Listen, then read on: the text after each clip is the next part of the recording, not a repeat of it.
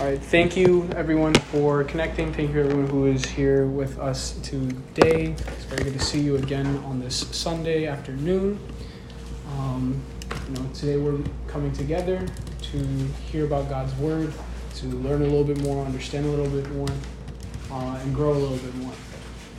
And with that, let's start off right, and let's start off in reverence with the Lord. So let's bow our heads in prayer as we prepare to receive some understanding. Thank you, Father, for this wonderful day you've given us. I thank you for allowing us to come together. I thank you for giving us the time in our days to hear this word, whether it be online, in person, or in one of the recordings. I ask, Father God, that you would allow knowledge and understanding to be amongst us, that the spirits of confusion, angst, and worry would be apart from us, so that we would receive the fullness of your knowing and of your blessings, Lord. I thank you, Father, for all of us here, and that we will all may grow as you wish and as you please.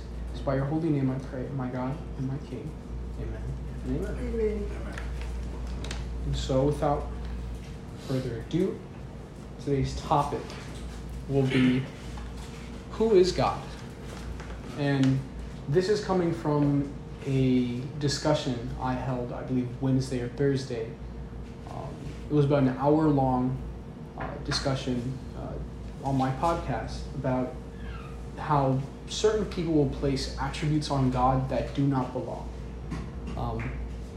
Most prominently, you'll see the Roman or Greek gods, and maybe even the Hindu gods. I'm a little unlearned about that. But there are a lot of times where people will place certain characteristics onto what God or a God is. Even like in Marvel, right? So mainstream TV, we use the word God very lightly. And this will lead to us gaining a misunderstanding, gaining conceptions in our minds about who God is and what a God is, the true definition of God. So that's where this is coming from. And today I have about 3 verses to help us in our understanding. Beginning first with God in human form, Jesus. And this verse comes to us from the end of the Bible in Revelations. That verse is Revelations 22, verse 13. And I'll be reading from the NIV version, so don't be alarmed if our words don't match completely. But what is Revelation 22, 13? I am the Alpha and the Omega, the first and the last, the beginning and the end. What does this verse tell us? What does this verse show us? It is Jesus himself in the vision exclaiming who he is. He is the Alpha, the beginning. He is the end, the Omega. He is the first and the last, the beginning and the end. He says it 3 different ways. He says it very clearly, very plainly. Who is God? God is all. God was and God is. In the beginning was the Word, and the Word was with God, and the Word was God. This is one of the very first things you read when reading the New Testament. This is who God is. Not some overdressed up man in tight silver robes swinging a hammer. That's not what a God is. He's been here since the beginning of time. He's not just long-lived. No, God is the end, and he is the ultimate beginning and the ultimate end, and therefore there is nothing without him, not in our perception, not in anything else's perception. Because what came before God? Nothing. And what will be here after God? Nothing. And so, that's a little bit about it. And this verse alludes to many verses that appear in the Bible. Many times there are verses saying, I am who I am, or this is me. God is very clear with who he is. It's not a mystery. It's not something that's hidden. You have to deep dive into the Bible and picking up verse after verse. No, it's very clear, and God is very clear on who he is. And actually, God is so clear on who he is that I've often heard people say that God is cocky. He's arrogant. That he's proud. And how could I serve a proud God? That befuddles me a little. What do you mean God is cocky? What do you mean God is arrogant? How could you tell the most powerful being on this earth that when he says, I am powerful, he's being cocky? My friends, that's the truth. Cockiness has nothing to do with telling the truth.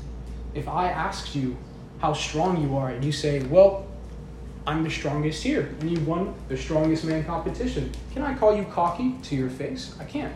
Not behind your face either. You've won that title. You've earned that title. You have that title. How can we call God what he is not?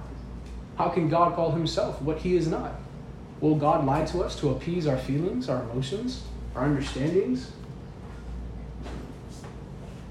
And this also comes back to the verse. God was here before us. God will be here after us. God willing, we will be with him. But God knows what he's talking about. God's seen it all. He made it all. So I think when God says something about himself, it's not our place to say, oh, well, that can't be true. It is. And at the end of the day, if you don't believe it, it's not a matter. And this is a thing as well that I discussed. It's not a matter if you don't believe it or not, then like, oh, it doesn't matter. No, of course, this is truth. What I'm telling to you, what many others have told to you, what's in this Bible, what these words are saying, what the story is about, is truth. It doesn't matter if you don't believe it. It doesn't matter if you don't think you should follow it. It doesn't matter if you don't think it applies. It will and it does. And whether or not you're on the right side of the end, when the end comes, that's up to you. But at the end of the day, this is truth. And God will be God always. There is no changing him. There is no altering him. Therefore, if you want to believe his words while we're here, I hope you do. I pray you do. Anybody who has heard the gospel prays you do. Because we know that it's impossible to make it out of this world without him. That his mercy and his truth is what guides us, what gives us strength at the end of the day. Therefore, I also want to bring up another verse. It's Numbers 15:41, also NIV. And this verse is coming when God is giving instructions to Moses. And he states who he is. Because again, God states very clearly and plainly in the Bible who he is. He is not hiding it. It is not something you have to find. It's simply there for our reading. And what does the good book say? It says, I am the Lord your God, who brought you out of Egypt to be your God. I am the Lord your God. It's so important he says it twice. I am the Lord your God, who brought you out of Egypt to be your God. I am the Lord your God. So not only does he say who he is, he states his intention. Oh God, why did you bring us out of Egypt? Many of the Israelites likely said to either Moses themselves or above. Why did you do this? Why did you do that? He says, I'm here to be your God. I am your God. Amen. He's not anything else. He simply is God. There is no putting him in another box. There is no categorizing him differently. It's pretty plain. I think we can agree. He says it twice in the same sentence. God is trying to let us know and them know, and because we often make the same mistakes that Israelites do. You'll read it in the Bible time and time again. The Israelites do this, they're living good, they mess up. But it doesn't change who God is. Your perception, again, your beliefs, your understanding does not change who God is. Because he's the same as he was yesterday, today, and will be forever. All glory to him in his highest. And what is it that he will always be today, yesterday, and tomorrow? God. And what is God? Because that's the important thing. What is a God? And that was the basis of the conversation I'm having today. So it took me an hour. I cut it short because I was running out of recording time. Because it's a lot. Who is God? It's very simple, but at the same time it's very complex. Because it's as complex as you make it. So we can deep dive into a 40-hour talk, or I can tell you in 5 minutes. God is God. He is good. He is great. That's it. But that's also not it. Because there's more to life. There's more to us. Because just as God is good to all of us, we all live different lives. God to me will be different to God to Nino, to God to you. Because we live different lives. We need God differently. I don't think many of you have asked God to help you on your shift an hour ago. No, I was on shift an hour ago, so I had to ask God with me. Right? That's what I'm talking about. I'm not saying God is doing something different. I'm saying we need him differently. When you wake up in the morning, you pray to God, or you don't pray to God. But that's you. That's you, and that's between you and God. That's that intimate relationship. Amen. And again, that is who God is. He's our intimate creator. He's not a creator who just made you and threw out the patent and left. No, he's there. He wants to be there. He wants to help you live the life that he made for you to the fullness he gave to you. He is not here to take away the life that you live. He's not here to take away from it. He's not here to deny you pleasures. He's not here to deny you good faith, good will, good life, longevity, purpose, strength, healing. He's not here to deny that. Oftentimes we misunderstand that. Again, this is something people attribute to God, that he is a limiter, that he is a restrictor, that this book is just a book of instructions that limits us. That is not it at all. Understand that, again, God made you, God was here, and God will always be here. I think he knows what he's talking about. And it's what he's trying to tell you. Hey, I'm your creator. I am your God. Please listen to me. He even sent his son to convince us. Amen. It's wild how we would refuse to. Which again is why I said if you choose not to believe, that's on you, but it doesn't mean it's not true. God will be God, whether you want him to or not. That's right. And so it would behoove you to follow him, to listen to his advice. And another thing, that pleasure, that's something I struggle with personally. You have to realize and humble yourself. That's right. Understand you. And that comes from intimate contact with God.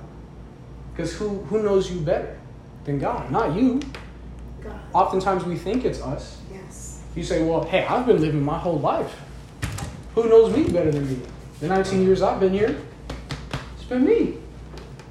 Yeah, but who formed you in your mother's womb? Who made you? Who's going to take after you once you pass? Who's there in the moments you're sleeping? We sleep for a third of the day. 8 hours, 8 out of 24. Let's do some simple math. That's a third. Because it leaves you with 16 out of 24 for those of you who can't do that quickly. No offense. I know you guys can do math, but I'm going to help you out. But for a third of your life, most of us are sleeping. It's not a bad thing. It's a healthy amount of sleep, 8 hours. Again, who's there when you're not awake? God. Who's there when you're dreaming? God. So he's there more often than you are, and oftentimes we don't even give him that. Again, guys, this is our creator. This is the one who formed us. This is the one who made us. And I know to a lot, and this is something I spoke about, I think 2 weeks ago, the difference in understanding. This is one of the basics of the faith, knowing who God is. How can you give your faith? How can you believe in? How can you put your trust in someone you don't know? It's hard to. But God's not making it that difficult on us. Like I said, he's telling you who he is. He's showing you in that 66 book, chapter, book, 66, He's demonstrating to you who he is. Through all the stories, through all the lives, through all the different processes, through all the different aspects, God is there. And he's showing you that he's there. He's showing you that he's there for us, no matter what you're going through. Whether it be something like Job or Ecclesiastes, where you're crying on about the vanity of life, where you're suffering, or whether it be a good thing, like Daniel being put in the highest position, or David becoming king. See, God is there on the good times and the bad times. And you orchestrated it. Well, not orchestrated, but he's there with you. You made your decisions. God leaves that up to you, because how could you really love something if you didn't choose to? So again, God is there. And I have one final verse for you all. And this comes from when God was giving Moses some instructions, when God was there, present. This is a time, again, these are all three different times. One is from a dream, another is from instruction, and this one is like instruction for others. I didn't intentionally do that, but they're different because God shows up differently. So again, to each of us, He'll show up to you, and to me. But He'll always be God. So Exodus 34, verses 6 through 7. And he passed in front of Moses, proclaiming, the Lord, the compassionate and gracious God, slow to anger, abounding in love and faithfulness, maintaining love to thousands, and forgiving wickedness, rebellion, and sin. Yet he does not leave the guilty unpunished. He punishes the children and their children for the sin of the parents to the third and fourth generation. Do we understand what was just said? God loves, maintains love, and forgives rebellion, sin, and wickedness. It's about 1,000 generations deep.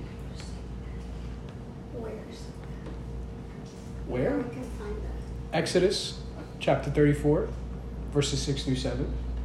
Thank you. Again, says this, that God passed in front of Moses, and he told Moses who he was after he gave Moses the tablets to give to his people, saying that, and this is a promise. By the way, this verse has been broken down for this reason. I'm not going to right now, not for the sake of it, just for time. But God promised to keep us to 1,000 generations, blessings, mercy, forgiveness, being slow to anger. And then to 3 or 4, we will forget, because our judge is righteous, and a righteous judge has to give sentencings. That's right. You would want someone who stole from you to receive a penalty. And so God has to lay down his law. Now again, it's 3 or 4 generations that he says, I will lay down the law. But to 1,000, he says, I will forgive you and bless you. And so, I hope you can all come to understand how good God is. And it's not just him saying that he's good, because again, this is what people have an issue with. The Lord says that he himself is compassionate and gracious.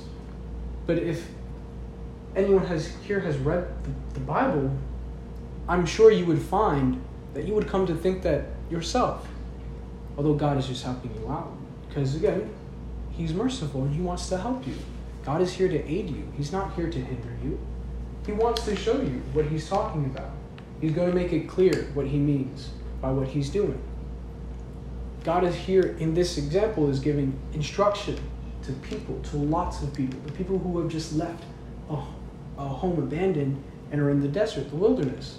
Now they have nowhere to, they're going to where they are. They're not even there yet. But they need instruction. They need to know how to live. Because if not, they'll turn to rebellion and sin. As we often do, we are no better than they are. For imagine we have multitudes of blessings more than they do. Because how many generations further down are we? It's a concept that many people haven't heard spoken about. As we continue to live, more blessings get poured onto us. Because if I accrue 14 blessings in my life, my father before me accrued 17, I have his 17, my 14, for another 1,000 after me, and 1,000 before me. But maybe 3 or 4 where they misbehaved. Right. But those 3 or 4 can be forgiven. The 1,000 will never be forgotten. Amen. And that's why God is good. That's why he's compassionate. Slow to anger. Not that he does not get angry. Slow. Okay. And so I hope we will come to see God not as a Marvel movie character with a red cape. I'm the God of thunder, Thor says. A God that is afflicted by human plight. Mind you, Jesus faced everything we faced. And Jesus is God. And so God faced everything we faced. But he did not succumb to it. Even the greatest sting of death was nothing to God. And so we have to remember that God, although was a man, is not succumbing to the same things we are. He's greater than we are. Of course. Could you imagine if you lived your life perfectly, what it would look like? No one lives life perfectly. I think every day we sin at least once. Not a single day goes by where you are without sin, without a mistake. And that's okay, because God forgives, God gives graciously mercy and wisdom to us all, so we may learn and expand from what we've done. But again, God, and I hope you've come to know him, not as a fictional character with human lacking, but seeing that he surpasses all that because he is who he is. He is the great I am. And that's what I wanted to drive home today and last Wednesday. God is the great I am. Praise There is God. no around that. Hallelujah. I don't know how else to say it. I don't know how else to say it. Amen. And so with that, I'd like to open the floor to prayer requests, any admissions of guilt, anything like that. Those of you who'd like to redirect yourselves on your faith maybe, or anyone who would like to give their lives to God, even especially on the live stream, anything like that is welcome at this time, because we're here for you.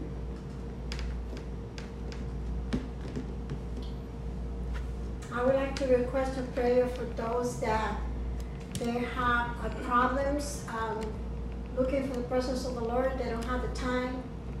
I would like to put those in prayer Yeah, that's a good one. as we have to come in agreement and together.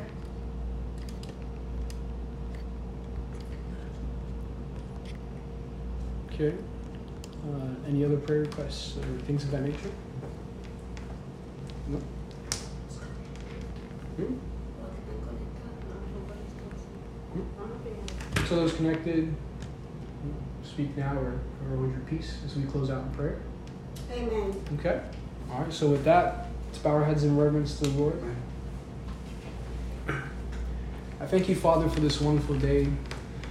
You've given us this time together, this moment, a taste of paradise, learning and understanding.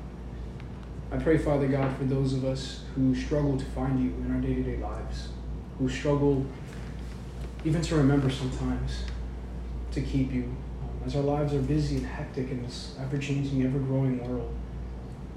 I pray, Father God, that you would allow us to put aside things of the day, to find time, make time, and just get close to you, come to you, so that we can know you personally and intimately for ourselves. For you are our creator and you would like to be our God. So give us the time to let you be our God. I pray, Father God, for the health and goodness of everyone within earshot of my voice, so that they may receive your healing and blessing, so that they may give glory to you and your kingdom, and that they themselves may walk freely and joyfully amongst this earth.